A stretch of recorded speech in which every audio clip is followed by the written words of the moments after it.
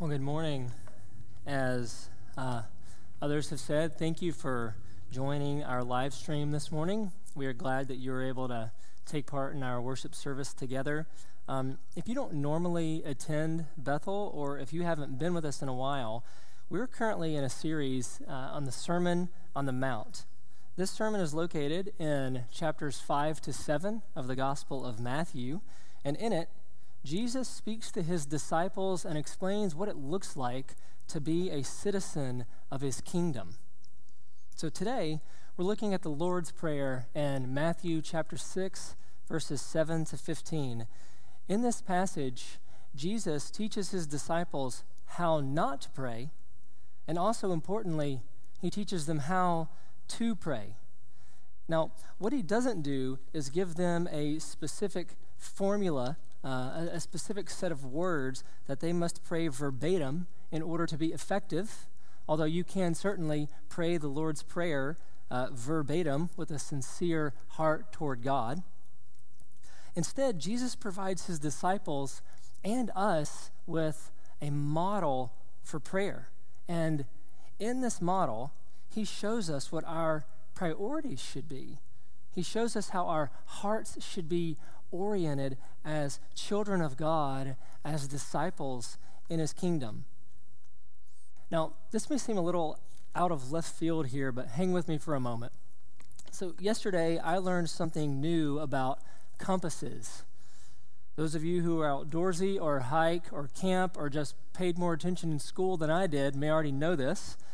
But compasses, by default, point toward what's called magnetic north.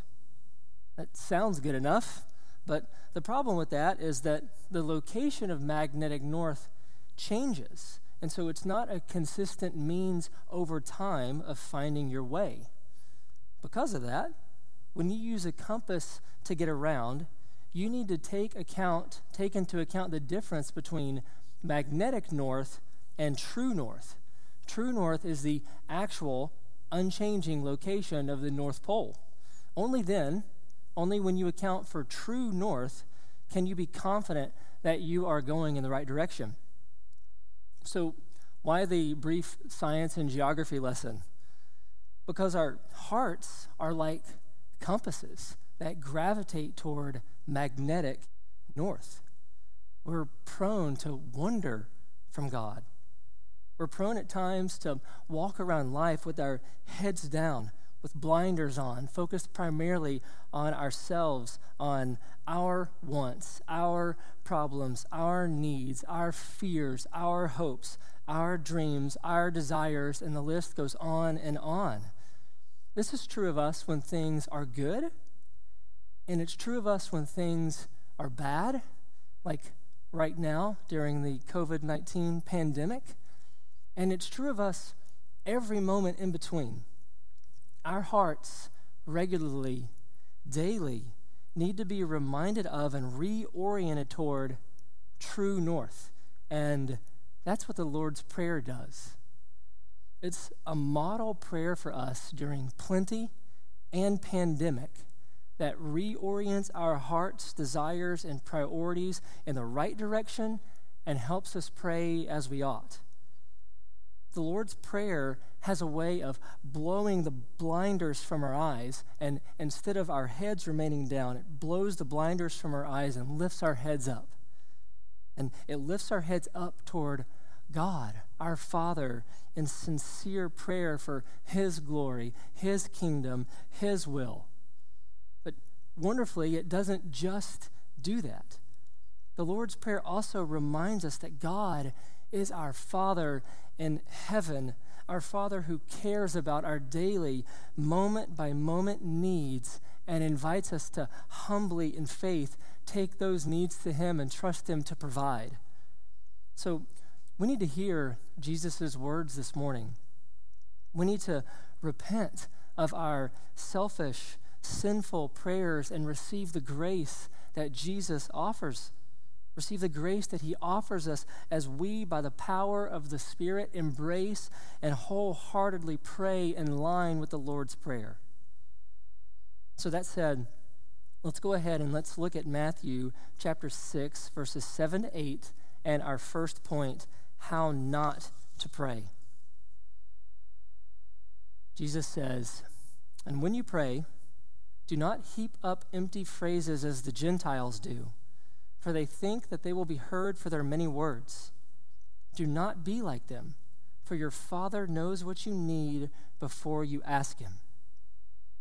Now, earlier in Matthew 6, verse 5, Jesus tells his disciples to not be like the hypocrites who pray in order to be seen. Here, he tells them not to pray like the Gentiles who heap up empty phrases because they think they'll be heard for their many words. Now, the Greek word that's translated heap up empty phrases is really rare. It can signify something along the lines of babbling or speaking meaningless words. Combined with the word in this verse that's translated many words, it seems like what Jesus warns against here is the kind of prayer that goes on in length but lacks real meaning. But not only that, it's the kind of prayer that's not simply lengthy or repetitious, but is also rooted in the false belief that the longer a person prays, the more likely he or she is to be heard. Gentiles, in this verse here, referring to those who don't believe in or worship God, evidently prayed this way. They would at length call on their gods and repeat their requests, thinking that they would be heard if they prayed enough. An example of this could be found in 1 Kings chapter 18, where the prophet Elijah squares off against the prophets of Baal. They each prepare a sacrifice, and they call on their God to provide fire to burn it, agreeing that the true God would be the one who answers. And as the story goes, the prophets of Baal call on their God from morning until the time for the evening sacrifice, but there's no answer. There's nobody there. Elijah, on the other hand, prays to the one true God, and he answers right away and in spectacular fashion. So what does this have to do with us? Well, we may not be praying like the Gentiles did, but we certainly need to be watchful of the kind of prayer Jesus warns his disciples about. Here are just a few ways that we can be guilty of this. We can pray the same prayer mindlessly. Think about maybe meal times or bedtime. Not really thinking about what we're saying, but going through the motions, assuming that God hears us and will bless us. We can pray long, flowery, well-stated prayers, not sincerely communicating with God, but attempting to somehow impress him and get his attention. We can pray even the Lord's Prayer and other passages from Scripture, creeds, liturgies, or prayer books, not really understanding, engaged with, or meaning what we're saying, but thinking that just because the words themselves are good or were prayed by godly people, God's going to hear us. He'll be obligated to hear and answer. Now, why does Jesus warn against praying like that? Well, I think he says it in verse 8. He says, "Do not be like them, for your Father knows what you need before you ask him." God is so much better than our absent-minded, half-hearted, insincere, well-said but not truly meant, lengthy prayers make him out to be. We don't need to try to impress him. We don't need to twist his arm or manipulate him in order to get his attention. No, he is our good Father who knows what we need before we even ask. He is our good Father who cares for his children and loves to give us good things. As John Stott says, quote, "He," that's our Father, "is neither ignorant so that we need to instruct him, nor hesitant so that we need to persuade him." Now, none of that means that we should not pray or are forbidden from praying long prayers. In fact, Jesus tells a parable in Luke chapter 18, verses 1 to 8, in order to make the point that his disciples should pray and not lose heart. He commends persistence in prayer. this also doesn't mean that we can't pray repetitive prayers.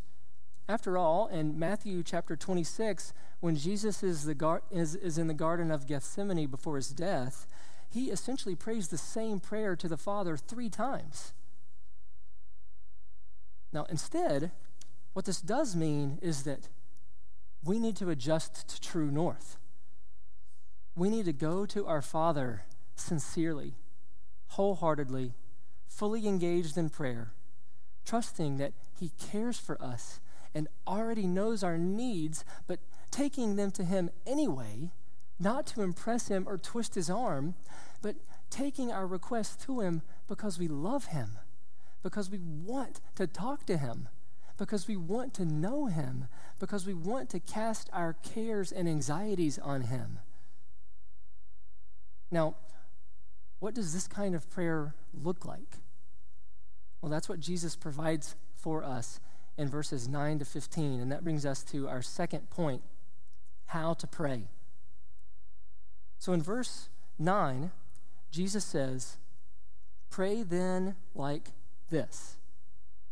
It's important to point out here that Jesus is teaching his disciples how to pray, but he's not necessarily giving them the exact words to say. Although, again, you can wholeheartedly pray the Lord's Prayer word for word. Jonathan Pennington explains it like this. He says, "The prayer is not the only prayer that a Christian can or should pray, but rather it is a model of what kind of petitions and God orientation should mark the Christian life. It is the scaffolding around the tower of prayer or the guiding handrails along which the disciple walks in forming his or her own prayers." So the Lord's Prayer is a model. But what does this model prayer include? Well, it's made up of 6 requests that here are broken up into 2 parts. The first 3 are in verses 9 to 10, and they concern God and his name, his kingdom, his will. The last 3 are in verses 10 to 13, and they concern our need for daily bread, our need for forgiveness, which Jesus further unpacks in verses 14 to 15, and also our need for faithfulness, our need to be kept from evil, from the evil one. We'll look at each of those requests, but before we do, notice a couple of things. First, Jesus begins this prayer with, "Our Father in heaven." Sometimes when we read the Bible, we go too fast. We skip over portions that are familiar or just seem like they might not be that important. But here, especially here, slow down and think about this. If you have trusted Jesus to save you from your sins, through faith in Christ, God has adopted you into his family. You were once a spiritual outcast, a spiritual orphan, but God, by grace, through faith in Jesus, has welcomed you in. He has brought you in. And because that's true, you are now his child, and you have the privilege of knowing him as Father. As the Apostle Paul says in Galatians 4:6, "And because you are sons, God has sent the Spirit of his Son into our hearts, crying, 'Abba, Father.'" And we don't just address God as Father, as amazing as that is, but he is our Father who is in heaven. God is supreme over all creation. He is the sovereign King of the universe. He is transcendent and holy, high and above. But he's also near. He is our good, perfect, loving Father who not only cares about our needs, but he knows about them before we ask, and he's actually able to meet them. That's good news. And second here, notice that the requests in the Lord's Prayer concerning God come before the request concerning our needs. I think that's significant. It certainly does not mean that our needs are unimportant. Again, remember, God knows our needs, and here Jesus actually invites us, he tells us to pray for them. But what this does mean is that God and his name, his kingdom, his will should take priority in our hearts. Remember, the Lord's Prayer reorients our hearts in the right direction. We are prone to gravitate toward our needs, our wants, selfishly. But what the Lord's Prayer does is it flips that on its head. God's will, God's name, God's kingdom becomes foremost. So, what are these requests concerning God? Well, look at verses 9 to 10. Jesus says, "Pray then like this: Our Father in heaven, hallowed be your name. Your kingdom come, your will be done on earth as it is in heaven." There are 3 petitions here. The first is, hallowed be your name. But what does that mean? Well, the word hallowed means to sanctify or to consider as holy. And God's name refers to God himself, to his character. Listen to how D.A. Carson explains this. He says, in the Semitic perspective, a person's name is closely related to what he is. Therefore, when God in the Old Testament reveals that he has this name or that, he is using his name to reveal himself as he is. The names are explanatory. They are revelatory. God's names include God the Most High, Almighty, I Am, and compounds of the last one, which might be translated, I am who is our help. I am who is our righteousness. And as we think of the character of God hidden behind these names, we are to pray, hallowed be your name. So when we pray like this, we are asking God to let his name be honored and supremely valued in all creation. We're praying that everyone, including ourselves, would chiefly value, glorify, praise, revere, and honor God. The second request is, your kingdom come. The Reformation Study Bible helpfully summarizes the kingdom of God like this: God's display of his sovereignty and the redemption of his people. The kingdom of God, God's display of sovereignty and the redemption of his people. Jesus already brought God's kingdom in part. In Matthew 4:7, he says, repent, for the kingdom of heaven is at hand. Through his perfect life, his death, and his resurrection, Jesus rules and reigns in the hearts of everyone who has turned to him for salvation. But the kingdom hasn't finally arrived. That's not going to happen until Jesus returns and reigns with his people forever in his kingdom. So until that day, we are to pray, let your kingdom come. And when we pray this prayer, we're praying that God would cause King Jesus to rule in our hearts as believers, as the church, more and more and more with each passing day. And we're praying and asking God to reign in the hearts of people who don't currently know Jesus, to reign in the hearts of people from every tribe, tongue, people, and nation. The third request here is, your will be done. When we pray this prayer, we are asking that all people would joyfully follow God's commands, that what God desires would be accomplished in all the earth just as it is accomplished in heaven. That last phrase, on earth as it is in heaven, it can also apply, I think, to all 3 of these requests in a sense, not just the last one. In heaven, God's name is rightly honored. In heaven, all submit to God's kingship. In heaven, God's will is perfectly realized. So when we pray these prayers, we're asking God to make what's true in heaven the reality here on earth and in our own hearts. Think about how these requests are radical ones, how they challenge us to repent and to reorient ourselves toward true north, toward God and his ways. I love here how John Stott puts this. He says, it is comparatively easy to repeat the words of the Lord's Prayer like a parrot, or indeed a heathen babbler.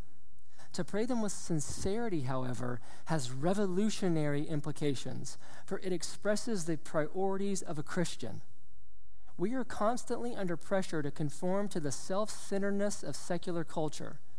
When that happens, we become concerned about our own little name, liking to see it embossed in our notepaper or hitting the headlines in the press and defending it when it is attacked. About our own little empire, bossing, influencing, and manipulating people to boost our ego. And about our own silly little will, always wanting our own way and getting upset when it is frustrated. But in the Christian counterculture, our top priority concern is not our name, kingdom, and will, but God's. Whether we can pray these petitions with integrity is a searching test of the reality and depth of our Christian profession. So the questions for us, I think, are, do we honor God as we should? Do we long to see his name hallowed in all the earth?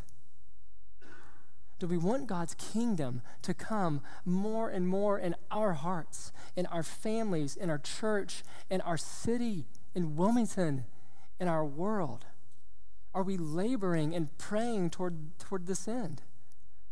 Do we want what God wants? Do we want to do his will and do his will with joy and see others do the same? Where the answer to those questions is no, or not as I should, or not as we should. Let's repent. Let's repent of our sin and selfishness, turn once again to Jesus in faith, and ask God to change our hearts and align our priorities with his. And let's seek to sincerely, wholeheartedly go to the Father in prayer for these things.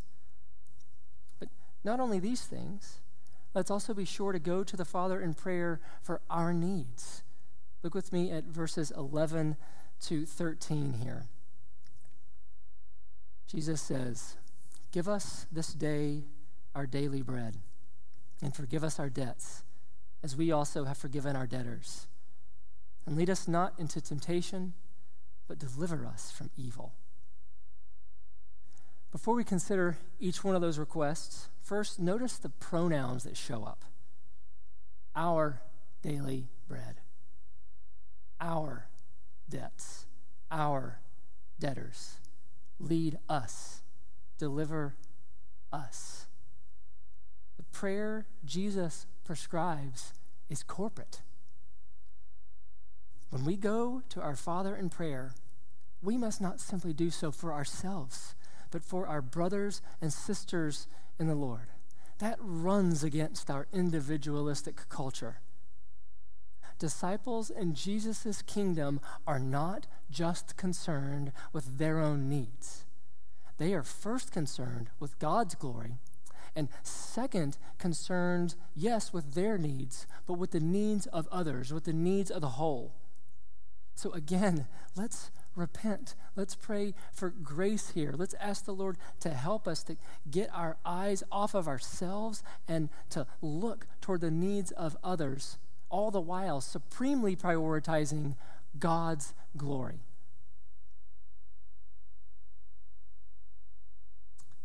And let's break out our church directories and let's pray earnestly for each other. And what kinds of prayers should we pray? Well, Jesus mentions 3. The first is for daily bread. Bread certainly means food, and it possibly even serves as an allusion to Israel's time in the wilderness when they relied on God for daily provision of manna to eat in Exodus chapter 16. But bread here seems to symbolize all of our daily needs. And that's a key word, daily. When we pray this prayer, we are in a spirit of humility and faith, asking God to give us what we need to live as faithful kingdom citizens that day. We aren't asking for riches. We aren't asking for deep storehouses. We're asking for day-by-day provision. I think right now, in our moment, many of us perhaps feel that more than we ever have. in the midst of this pandemic, we may be fearful, wondering how this might affect the health, the security, the financial stability, the job status of not just ourselves, but our loved ones, people we know. We're used to, especially in America, we're used to a measure of abundance here. Now, that's certainly not the case for all of us. There is poverty right here in our own city. There is poverty all across our country. But so many of us know and enjoy abundance. And so this cry for daily bread could in a sense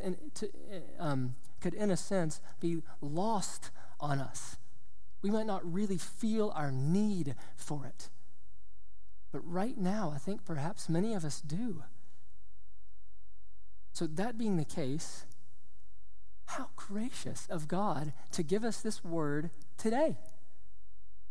Here we are reminded that He is our Father in heaven who loves us, who cares for us, who knows our needs and is able to meet them and invites us to pray for them. So let's trust Him. Let's let the Lord's Prayer reorient our hearts away from fear and instead turn us toward loving our Father, God, who is sovereign over every molecule in this universe. Second, Jesus turns toward our need for forgiveness here. He says in verse 12, "Forgive us our debts, as we also have forgiven our debtors." This request has in mind the debt that we accumulate through our sin. We are all, every single one of us, without exception, sinners by nature and by choice. We have piled up an insurmountable, infinite debt toward God that must be paid. The good news of the gospel is that's what Jesus did for those who believe. He lived a perfect life of obedience to the Father on our behalf. And He went to the cross and He died for our sins and He paid the debt we owed, all of it, every single dime, every cent. He paid it off in full. And He rose from the dead, conquering sin and death. So if you believe that good news, then we have the assurance that our debt has been paid in full. If you don't believe that good news, if you haven't yet turned from your sin and trusted Jesus to save you, let me urge you to do so. If you would like to talk more about that, if you would like to talk about what it looks like to put your faith in Jesus, what it looks like to follow Him, please reach out to me. You can find my email on our website. It's bbcde.org. It's for Bethel Baptist Church, DE, Delaware.org. You can find my email there. Email me. I would love to meet with you. I would love to talk with you more about what it means to follow Jesus, what it means to know forgiveness, what it means to have the assurance that your debt has been cleared. So as Christians, if our debt is paid in full, why do we need to ask God to forgive us our debts? It's not because we can lose our salvation through our sin and we need yet again to come and ask for forgiveness so that we can be justified before God yet again. No, that's not it.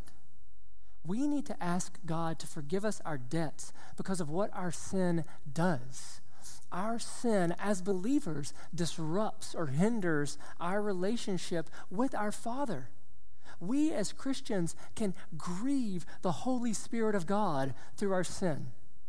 And so we can't sincerely commune with Him. We can't draw near to Him with a heart of assurance and faith if we are clinging to our rebellion against Him.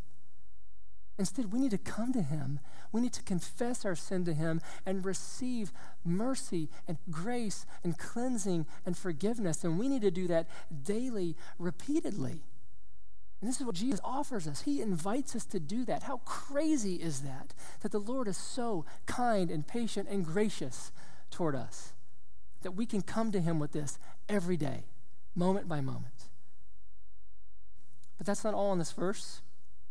Notice what else Jesus says. So he says, forgive us our debts as we also have forgiven our debtors. And then he expounds on that, I think, in verses 14 and 15. He says, for if you forgive others their trespasses, your heavenly Father will also forgive you. But if you do not forgive others their trespasses, neither will your Father forgive your trespasses. So is Jesus saying here that forgiveness, that salvation is conditional? That our salvation is contingent upon our extension of forgiveness to those who have wronged us? No.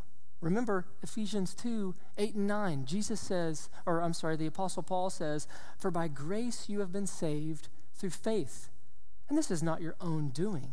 It is the gift of God, not a result of works, including forgiving others, so that no one may boast. Salvation is by grace alone, through faith alone, in Christ alone. So what Jesus is not saying here is that our justification before God, whether or not we are right before God, is gained or lost based on whether or not we forgive.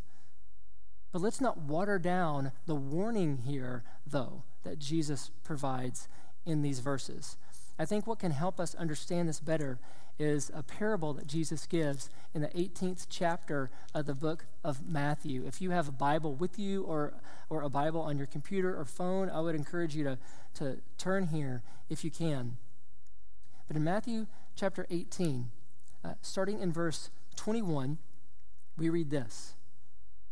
Then Peter came up and said to Jesus, Lord, how often will my brother sin against me and I forgive him? As many as 7 times? Jesus said to him, I do not say to you 7 times, but 70 times 7. Therefore, the kingdom of heaven may be compared to a king who wished to settle accounts with his servants. When he began to settle, one was brought to him who owed him 10,000 talents. And since he could not pay, his master ordered him to be sold with his wife and children and all that he had, and payment to be made. So the servant fell on his knees, imploring him, have patience with me, and I will pay you everything. And out of pity for him, the master of that servant released him and forgave him the debt. But when that same servant went out, he found one of his fellow servants who owed him 100 denarii, and seizing him, he began to choke him, saying, pay what you owe. So his fellow servant fell down and pleaded with him, have patience with me, and I will pay you. He refused and went and put him in prison until he should pay the debt. When his fellow servants saw what had taken place, they were greatly distressed, and they went and reported to their master all that had taken place. Then his master summoned him and said to him, you wicked servant, I forgave you all that debt because you pleaded with me. And should not you have had mercy on your fellow servant as I had mercy on you? And in anger, his master delivered him to the jailers until he should pay all his debt. So also my heavenly Father will do to every one of you if you do not forgive your brother from your heart. So what's Jesus saying in Matthew 18? What is Jesus saying here in Matthew 6, verses 14, 15, and in verse 12? He's not saying that salvation is gained or lost by us forgiving those who have sinned against us, but he is giving a warning. He's saying that if you withhold forgiveness, if you refuse to extend forgiveness, then you have no confidence that you have actually, in sincere repentance, gone to God for forgiveness. So if you don't have forgiveness from God, you're not going to forgive others. But if you do know God's forgiveness, you will extend it to others. Now, we could qualify this a bit. Forgiveness, there's so much that we could say in this area. One thing that I think is important to point out is something that is in Luke 17, verses 3 to 4. This is Jesus speaking. He says, "Pay attention to yourselves. If your brother sins, rebuke him. And if he repents, forgive him. And if he sins against you 7 times in the day and turns to you 7 times saying, 'I repent,' you must forgive him." So when we factor Luke 17 into account, it seems that forgiveness and repentance are connected. Our forgiveness of others and their being truly repentant are connected. Now, again, there's so much that we could say here, and we don't have time to go into all of it today.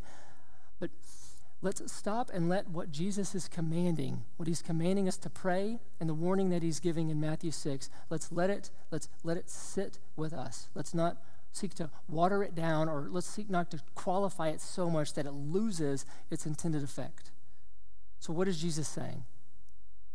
Those who have been forgiven, forgive. If you have been sinned against, and if someone comes to you in repentance and you withhold forgiveness, you have no confidence that you have been forgiven. But instead, when someone comes to you who has sinned against you in repentance and asks for forgiveness, we are to extend it. And how often are we to extend it? 70 times 7. God has forgiven us an insurmountable debt. We are like the first guy in that parable in Matthew 18. We've been forgiven an insurmountable debt. And so when others sin against us, we need to not be like the guy in that parable in Matthew 18 who refuses to forgive, but we need to say, "I have been forgiven much, therefore I forgive much." So in Jesus' kingdom, his disciples forgive when they have been wronged. Listen here, this is Jonathan Pennington again on this. He quotes a guy named Adolf Schlattler. So I'll read the first part of that quote, and then Pennington speaks the rest of the way. So he says, as Adolf Schlattler observes, there is no serious prayer for forgiveness except on the lips of a forgiver. And then this is Pennington talking or writing. He says, this does not contradict justification by faith, but shows that a revenge-seeking heart is clearly not one that has believed in God's forgiveness of sins alone. So let's long to see repentance and forgiveness and reconciliation occur. Let's rejoice in it when it happens. And let's personally be quick to repent. And let's be quick to forgive the sincerely repentant. Then the last request that Jesus mentions here in the Lord's Prayer. He says in verse 13, and lead us not into temptation, but deliver us from evil. Now, there's a number of things that this verse could mean. There's a lot of ink spilt on what Jesus is getting at here. One thing that I personally found helpful as I was preparing this week was in a commentary written by a guy named D.A. Carson. I hope this is helpful for you as it was for me. He points out a figure of speech.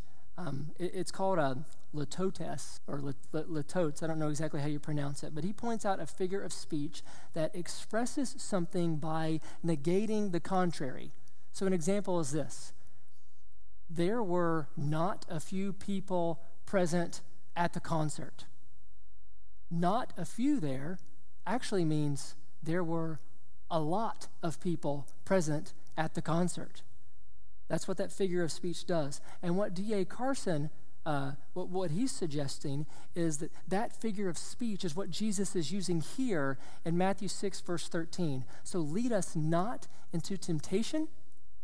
What Jesus is getting at is that we need to be praying that God would, by his grace, by the power of his Spirit, lead us in paths of righteousness.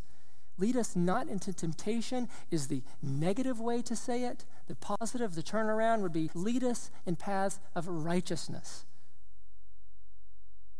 But this could also be this could also be playing on the difference between temptation and testing in Scripture. So in Scripture, God, he tempts no one. The Lord is not a tempter. Satan is a tempter. The Lord does, however, test his people in order to give proving ground for our faith. So the Lord does test us through trials and tribulations, but the Lord never tempts. He never puts things in our way to seek our downfall. That's what the devil does. And so what this verse here could be getting at is it could be saying, and lead us not into temptation, meaning do not allow us to enter into a time of testing that would give us more than we can bear, that would result in our sin. It could also be simply asking the Lord not to lead us into times of testing. We certainly shouldn't begrudge testing when the Lord brings it. We shouldn't begrudge the trials when they come. But we can certainly, with a sincere heart, ask the Lord to be spared from them. Remember, he is a loving Father who cares about our needs. So lead us not into temptation, but deliver us from evil, or there also may mean the evil one. What are we praying for when we pray this? We're praying that God, by his grace, through the power of his Spirit, would keep us faithful, that he would keep us on the straight and narrow path as kingdom citizens. It's also possible that this request being placed in between verse 12 and verses 14 to 15 may have something to do, as again D.A. Carson points out, it may have something to do with the temptation to be bitter, toward those who have wronged us. And so if that's the case, we're praying, God, keep me from sin when I have been wronged. Keep me from bitterness when I have been wronged. Lead me in paths of righteousness. Don't let me give in to the temptations of the devil. But in any case, verse 13, we're praying, we're asking our good heavenly Father to keep us faithful. And again, not just me. We're asking the Lord to keep his people faithful. Remember, this prayer is corporate. We want the Lord to provide these things not just for us, but for all of his people. So how do we put this together? How do we put these last three petitions together? Well, I think John Stott, again to quote him, does it well. He says it like this. He says, a true understanding of the God we pray to as Heavenly Father and Great King, although putting our personal needs into a secondary and subsidiary place, will not eliminate them. To decline to mention them at all in prayer is as great an error as to allow them to dominate our prayers. For since God is our Father in heaven and loves us with a Father's love, he is concerned for the total welfare of his children and wants us to bring our needs trustingly to him, our need of food and of forgiveness and of deliverance from evil. God is our good Father in heaven. He wants us to take our needs to him in humility, trusting him to provide. So, what are we to do with all of this? What are we to do with the Lord's Prayer? Well, I think if we're honest with ourselves, as we read through the Lord's Prayer, as we see how Jesus wants the priorities of his kingdom, or as we see how Jesus wants his kingdom citizens to have their priorities aligned, I think we see how we don't fully measure up.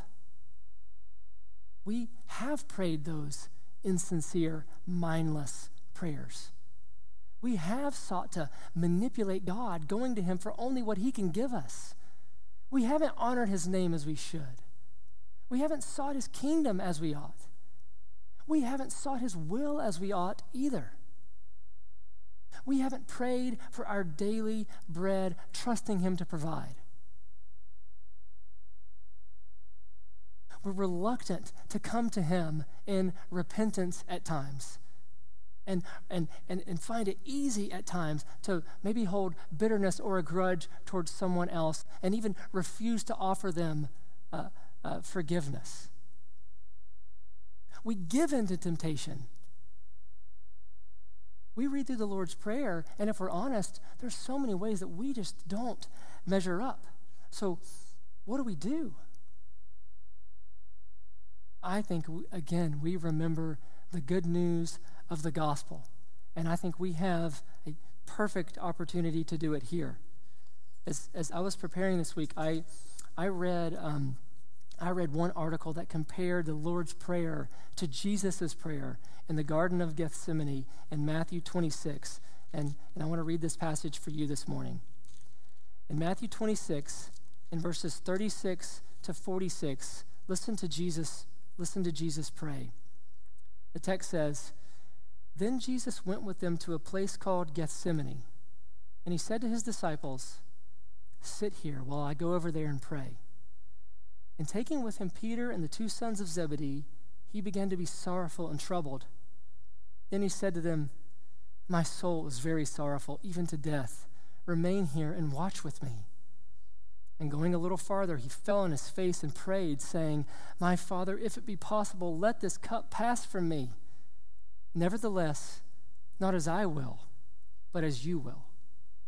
And he came to the disciples and found them sleeping, and he said to Peter, 'So could you not watch with me 1 hour? Watch and pray that you may not enter into temptation. The spirit indeed is willing, but the flesh is weak.' Again, for the second time, he went away and prayed, 'My Father, if this cannot pass unless I drink it, your will be done.' And again he came and found them sleeping, for their eyes were heavy. So leaving them again, he went away and prayed for the third time, saying the same words again. And he came to the disciples and said to them, 'Sleep and take your rest later on. See, the hour is at hand, and the Son of Man is betrayed into the hands of sinners. Rise, let us be going. See, my betrayer is at hand.'" And this article, it references the Lord's Prayer in the Garden of Gethsemane, and I hope that you caught it as I read through the parallels between what Jesus prays and what he commands his disciples to pray. Jesus is praying to his Father. Jesus is praying for his Father's will to be done while making his request known. And Jesus is telling his disciples to pray so that they wouldn't enter into temptation. And here's what this article says. It's written by a guy named Luke Stamps. "Thus the Lord takes upon his own lips the prayer that he taught his disciples. He is the Son of God par excellence. Through agonizing prayer, Jesus' human will was perfectly conformed to the Father's will. Or, as the writer of Hebrews puts it, although he was a son, he learned obedience through what he suffered. Hebrews 5:8. But Jesus is more than a good example. He is also our representative. In Gethsemane, the disciples sleep while Jesus is praying their prayer. He alone watches and prays. He alone is wholly committed to the petition, 'Thy will be done.' He alone is the obedient Son of the Father. Thus, Jesus' prayer in Gethsemane is a dramatic enactment of his representative work. Adam disobeyed in a garden of paradise. The last Adam obeyed in a garden of agony. Meanwhile, his disciples were sleeping in lieu of their eventual abandonment of Jesus. Just another reminder of the gospel. Jesus' obedience to the Father is the only hope for weak, disobedient, and treacherous people like us. Jesus is our true north. So let's look to him. Let's reorient our heart toward him and his ways, and let's pray in the way he commands. Having our heart's priority first and foremost, seeking God's glory, seeking God's kingdom to come, God's will be done, but also in humble faith, expressing our needs to him, our need for daily bread. our need for forgiveness and our need for faithfulness to be kept from evil. Let's pray. Father, we are grateful that you are our good Heavenly Father. Lord, we are grateful for the Lord's Prayer. Father, we are grateful for how Jesus here teaches us how to pray and shows us what the heart of a disciple in his kingdom looks like. Father, I pray for those of us who know Jesus, who are trusting him, that you would more and more and more cause us to pray in line with the Lord's Prayer with a sincere, whole heart. Lord, cause us to long for God's glory, long for God's kingdom to come, for his will to be done. Cause us to, in humble, sincere faith, pour out our needs to him. Father, help us to pour out our needs to you, to ask you for forgiveness when we've sinned, to quickly forgive others when they have sinned against us. Cause us to flee temptation, to instead run to you over and over and over for grace to help us in time of need. Keep us faithful. Lord, we need you. We pray in thankfulness for Christ and what he has done and what he continues to do for us. And Father, for those who may be listening this morning who don't know Jesus, who aren't trusting him, I pray that you would show them the good news today. I pray that they would hear what Jesus says and embrace the good news of the gospel with a whole heart. Embrace the fact that while we were yet sinners, Christ died for us. And he died so that we could be made right with you, so that we could be adopted into your family, so that we could be your children, so that we could know you as our Father in heaven. So Lord, we praise you this morning, and we pray all of this in Jesus' name. Amen.